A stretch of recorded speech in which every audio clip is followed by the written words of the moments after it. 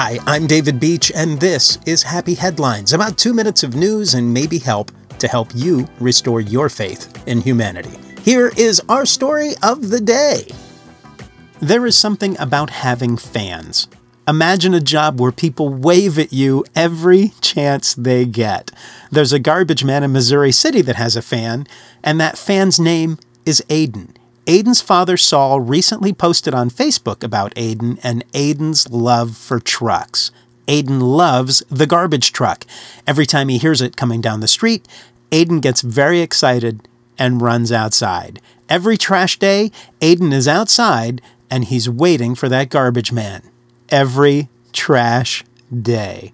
This Christmas, Saul found a present at his door, and after viewing his security camera, there was that garbage man. And he was dropping off a gift for little Aiden. According to the Facebook post, all is not lost in this world, and in my profession, I don't see a lot of acts of kindness like this.